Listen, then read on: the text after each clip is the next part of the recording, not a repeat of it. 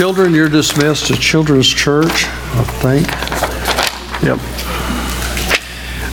If you have your Bibles, turn with me to Ephesians chapter 5. We're still in this segment. We're talking about family matters in this series.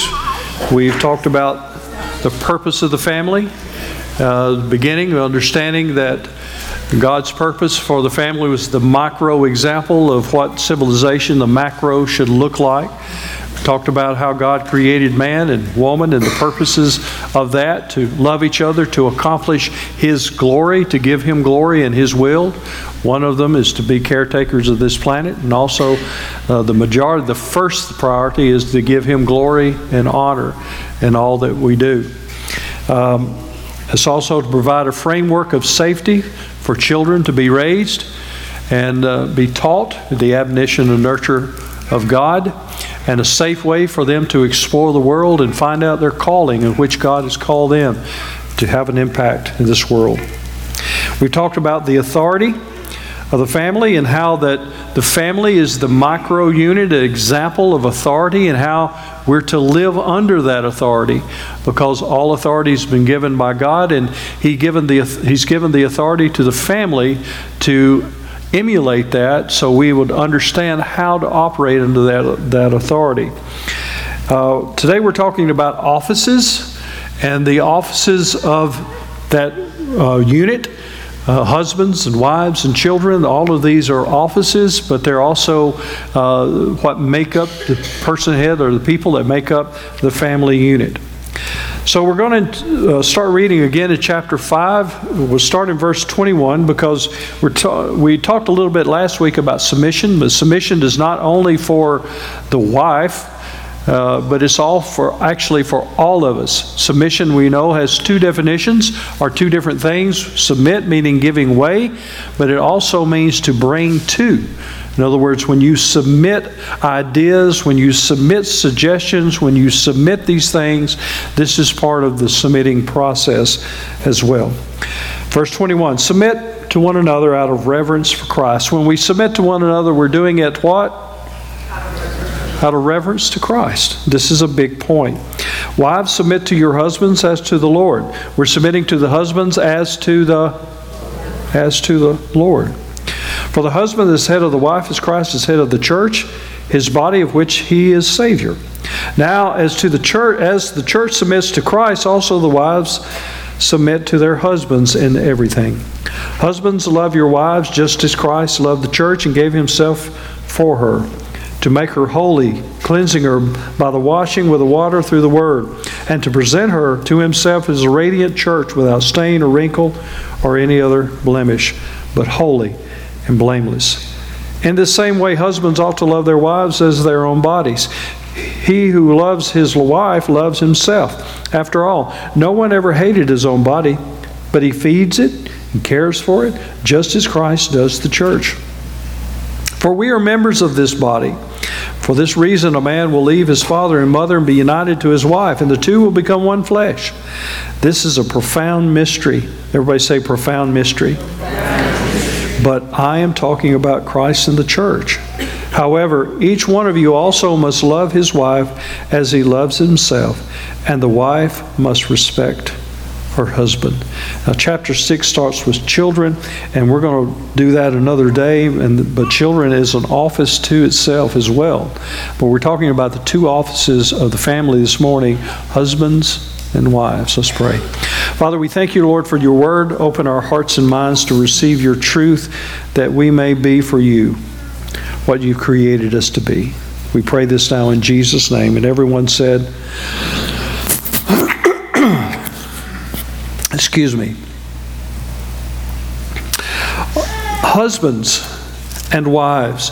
As we see this account by Paul in Ephesians, he's talking about the assignments or the offices of husbands and wives. And I thought it suitable to note there is a verse and a half that he spends with wives, and the next 7 or 8 verses he spends on husbands and what the husbands should do. Husbands, You're the head of the wife, Christ head of the church and the body. Now, as the church submits to Christ, also the wife should submit to the husbands in everything. Husbands, love your wives. Say, love your wives. Love your wives just as Christ loved the church. And he goes on in a litany of things that you should do all the way down to verse 33. And 33, half of that verse is spent on the husbands, and then a little half is spent on the wives and to respect your husbands. I want to talk a little bit about love, what love is, and I want to talk a little bit about what respect is, because these are the primary functions of the offices of the husband and the wife as it relates to each other. Love. Here's a definition that I found, and I'm going to break out some biblical definitions of love in just a minute, but here's a definition that I ran across this week that I thought was pretty good. There are two aspects of love. Love is when you choose to be at your best when the other person is not at their best. Love is when what you want is never important, but what the other person needs and wants will always be paramount.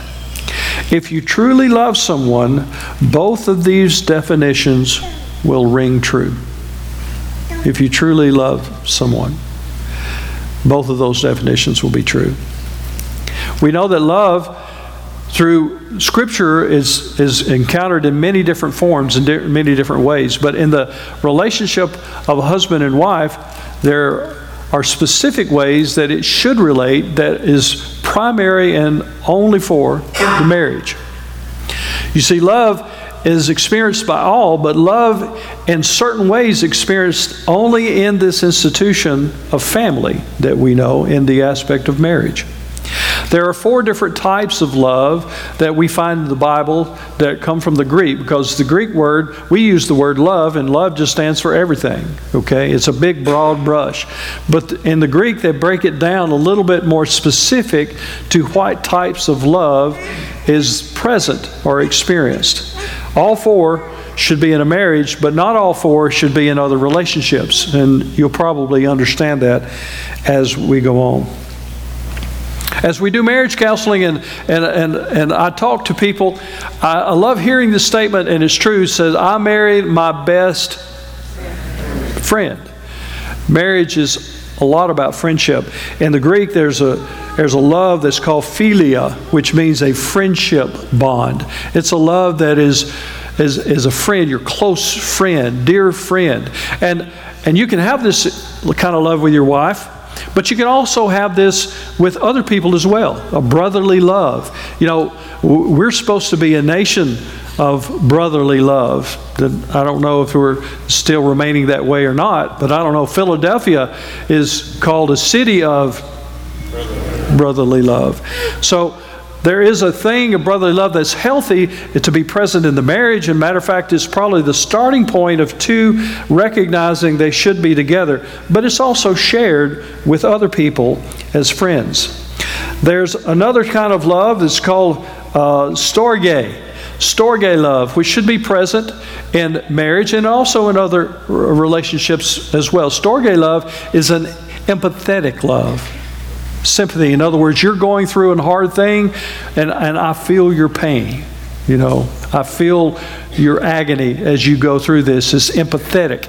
And a marriage should have this. This is a love that especially a husband should share with his wife, being empathetic for the pain or from the agony or from the circumstance or from the situation that she may be going through and carrying. But then again, that passes to all of us as well. Won't you agree? We should be empathetic toward each other. We should have that storge love toward one another. This is characteristic of love. Then there's a type of love that we all find very familiar because we've heard it a lot in our churches and we hear it a lot in a lot of different places. It's called agape love. Y'all know what agape love is, right? What is it? There's 3 people. All you other people, y'all need to come to church a little double time, okay? Because if you don't know what agape love is, we haven't been doing a very good job of explaining what God's love is toward us. Agape love is unconditional love. It's also in some realms called merciful love, okay? It's unconditional, unmerited, unconditional love. For God so loved the world that He gave His only begotten Son, that whosoever would believe in Him shall not perish but have everlasting life. We also know that God sent His Son while we were yet still sinners, to die on the cross. Unconditional love. How many of you are glad that God loves us unconditionally? Amen. I'm telling you, I am conditional. I am sure. And that should be present in our marriage. There should be an unconditional love that should be present, that's not earned, it's just given because you are my husband or my wife. And that is a love that I'm going to give to you. And then the fourth thing, which is probably not appropriate, it's not appropriate, okay, for any other institution but for the marriage institution, it's called an eros love. Do y'all know what eros means? It comes from the root word erotic. What do you think that means? Physical love. It's a sexual love, okay? It's sexual love. Everybody say sex. You've said sex in church now. Get over it. God created sex. It's a beautiful, wonderful thing. But the eros love, the sexual intimacy, romantic love, should be shared between man and woman in a family unit in marriage. Now, let me just say this. Eros, romantic love, doesn't always necessarily mean sex. We always take that for granted. This eros love or romantic love leads to and is a part of sex. No, it has nothing to do with that. It's a romantic love. It's a romantic love. And oftentimes sex happens out of it, okay? But it's not just about sex. Okay, it's about romance. And what does that do? It carries you deeper into a love relationship that cannot be. It's so deep that nobody else can go there but you and her. Okay, man and woman and wife. It's deep. It's intimate. It's spiritual. And by the way, do you know that at romantic and eros love, there is no greater spiritual connection that you can have than having that kind of love toward each other.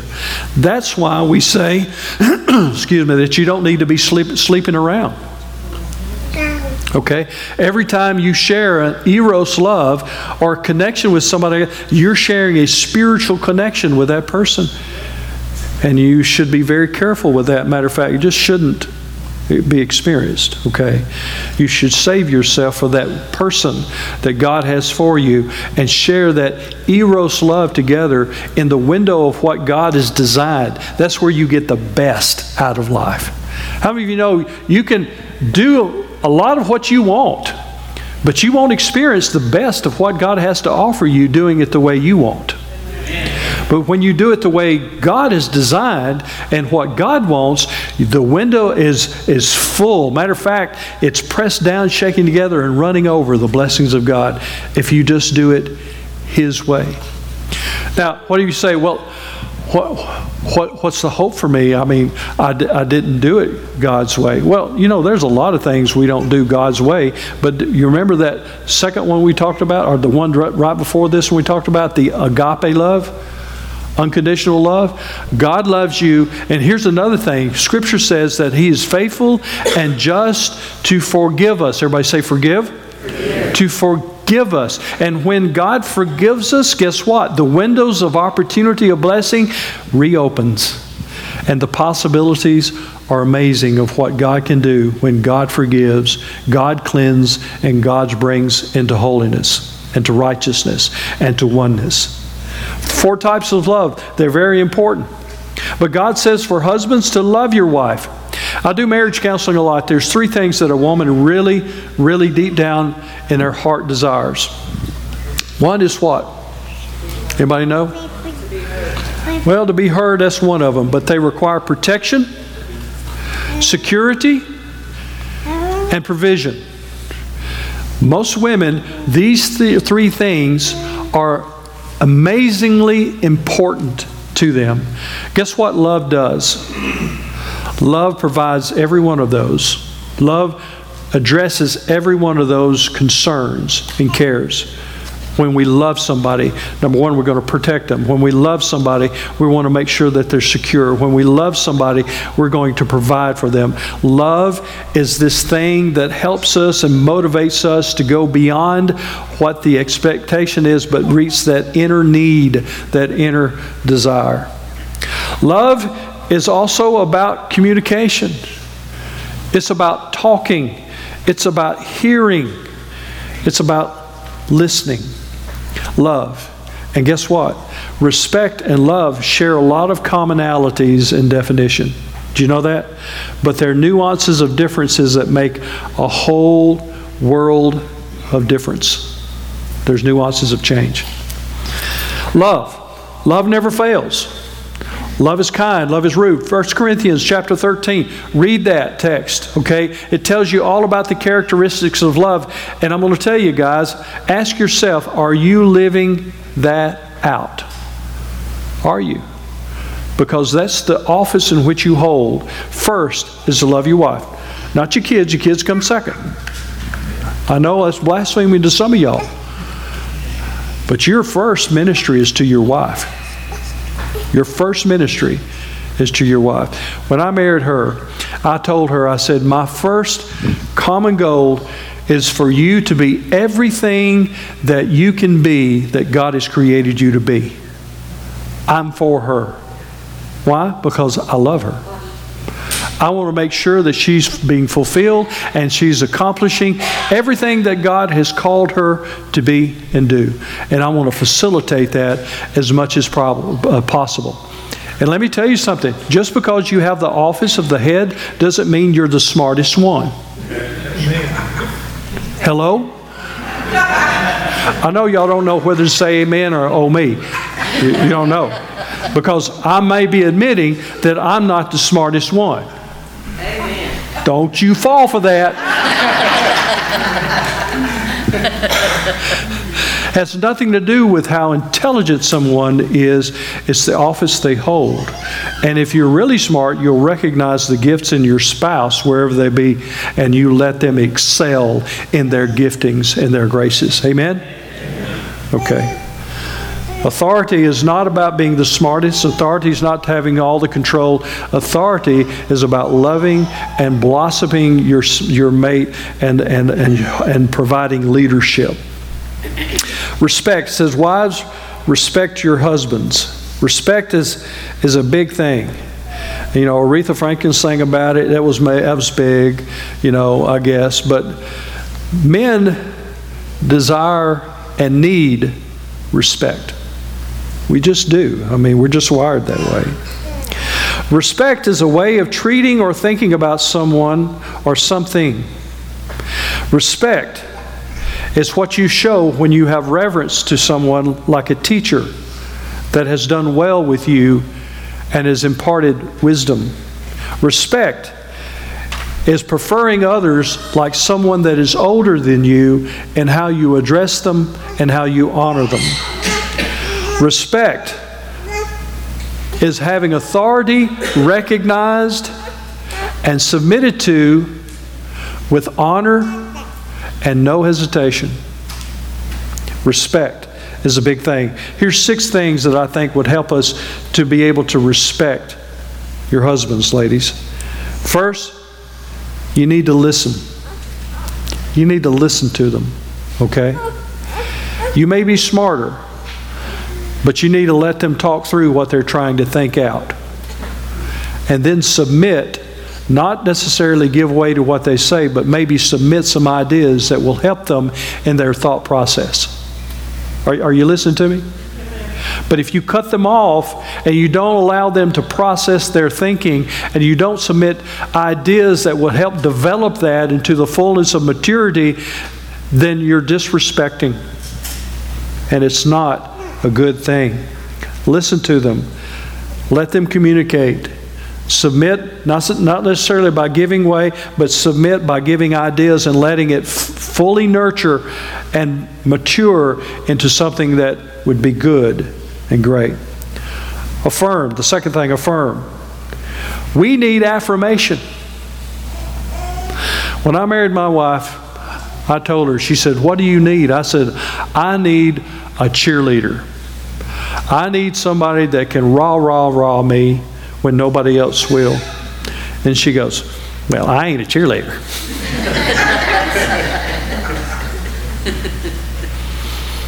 And I could tell it. But you know what? She has turned into one of the greatest cheerleaders I've ever had. Isn't that something, how love can change the way we think about things and the way we do? Isn't that amazing? She's my greatest cheerleader. I can call her from one campus to the other and tell her how down I am and tell her how I don't feel good anymore and tell her, and I'm constantly fighting this physical battle, this thing that's going on and stuff. And she is amazing how she builds me up and encourages me and tells me, and prays for me. It's an amazing thing. When I'm discouraged or I'm down, she'll point out to me what God has been doing in our lives and how He's been using us to touch others' lives as well as we see God's work in our own. She's an amazing cheerleader. She affirms me in so many, many ways. Thank you. The third thing, you show respect as we serve each other. We serve one another.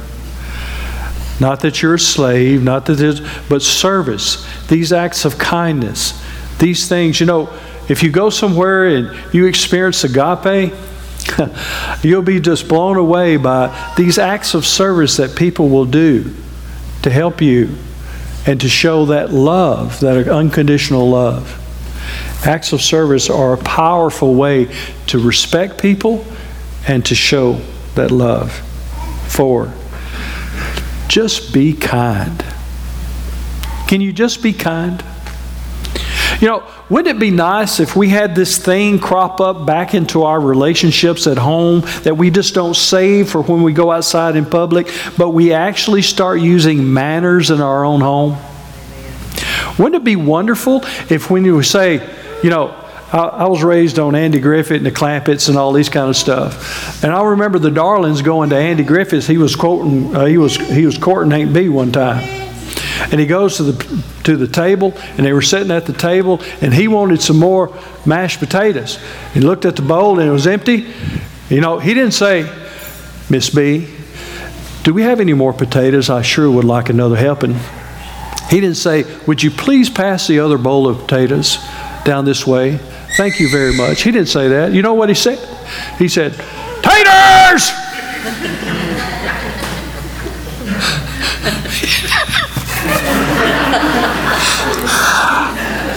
I still think that's so stinking funny. Taters! Because it reminded me a lot of our house in ways, Us boys, and my mother, bless her heart, she tried to teach us manners.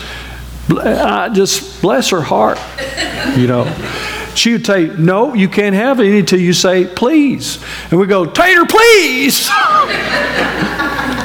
No, she'd say, would you please pass the potatoes? Please. And so we'd say, would you please pass? That's kind of hard to say, isn't it? The potatoes, please. And then we'd pass the potatoes.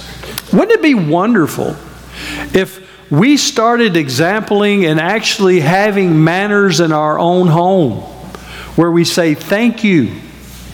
Just thank you. That'd go a long way. When somebody gives you something, you say thank you. Wouldn't it be nice if we could say, please pass to something, or would you pass something, please? When we start just being kind to one another, when we start being respectful for one another, it's amazing how things would change. We position ourselves again in the honor and the respectful side, in the love side, instead of automatically, if we're just rude and ill mannered, position ourselves for gloom and despair. Manners go a long way. They really do, because they set the tone of what you desire for your home. Matters. It's important. Be kind. 5, be polite. Just be polite. Thank you. You know, one of the things that we do, I do specifically for Janet is I try to honor her, open the doors for her as we go into the house, try to open the car door for her most of the time, you know, just about all the time. And I let her sit before I sit in a lot of different ways, unless she's serving or doing different things of this nature. But I try to respect her. I try to honor her. I try to love her and build her up. And I try to do that in front of these kids. You know, Austin is an amazing young man, and he loves this woman right here with all his heart. You can just tell it. But you can tell it about how they interact as well, how he talks to her, and how he schedules things to do things with her. And Janet told me the other day, and this kind of blessed me too. They were going somewhere, and he says, you know, he does these things with Laura and for Laura because he's seen you do that for me. I'm proud of you. Good job.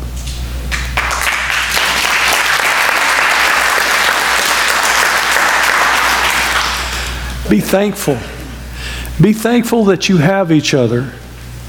And if you're not, maybe you need to start. Just be thankful, because that's the only one you got. Develop it. Mature it. I had a friend of mine one time, and I know this is an odd illustration because it's talking about an old truck. He had an old F-150 67 model truck with a 302 V8 engine in it. And I know all you ladies know what I'm talking about. But anyway, this was a nice truck. But it got it out of the junkyard, rusted, dilapidated, engine was just all cruddy, wheels was off of it, all kinds of things.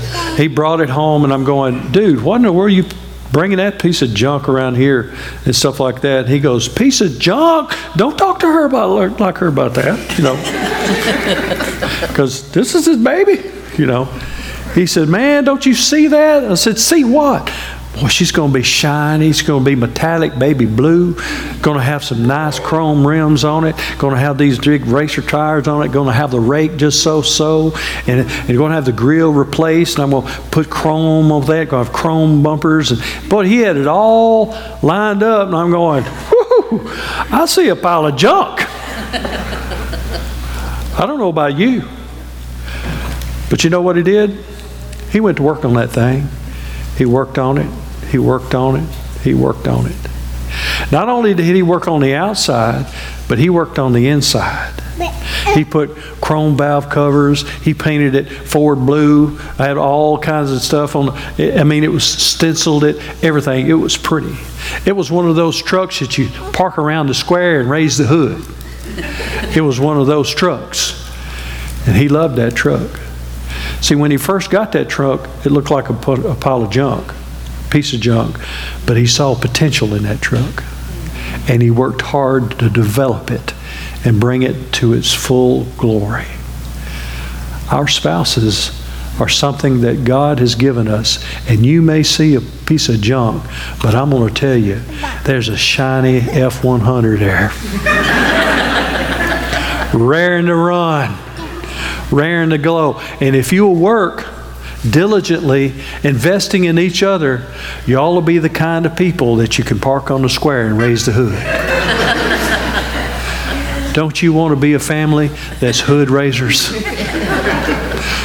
Don't you want to have a bunch of children that are hood raisers? I don't know about you, but I do. I work hard at it every day. Do I succeed? Most times. Do I fail? Sometimes. Does God forgive? Yes. But as I apply love and forgiveness to her, she applies respect and affirmation to me, and together we see God do amazing things in and through our lives. So can you. Don't give up on yourselves. Don't give up on the offices that you hold. Don't give up on each other. God's got a plan. He's got a vision. God's got a way for you. He wants the best for you. Don't give up. Never lose hope. Always trust and abide in Him. Know His ways are better than ours. Don't believe the lies of the world. Don't even believe the lies of what your spouse may be in where they are right now. Don't believe their lies. Understand God is faithful and just. Follow Him and serve Him, and He'll give you joy. He'll give you peace, and He'll give you rest. Aren't you glad God loves you? Aren't you glad He's given us a way that we can find love in each other? Let's do it. Let's do it together. Would you bow your heads? Father, we thank You for the day. We thank You for the blessings. We thank You for life and love and all the opportunities that we have to serve You. Lord, may we be faithful as You are faithful to us. Let us work in these offices that You have called us to, that we may be called faithful servants, not for our glory, but for Your glory. We pray this now in Jesus' name, and everyone said, Thanks for watching. We would love for you to connect with us online. On our website, you will find up-to-date information about everything happening around here. Look for us on Facebook and Instagram, and please download our free app on your smartphone or tablet. We are so glad you're here, and we hope you enjoy your friendship experience.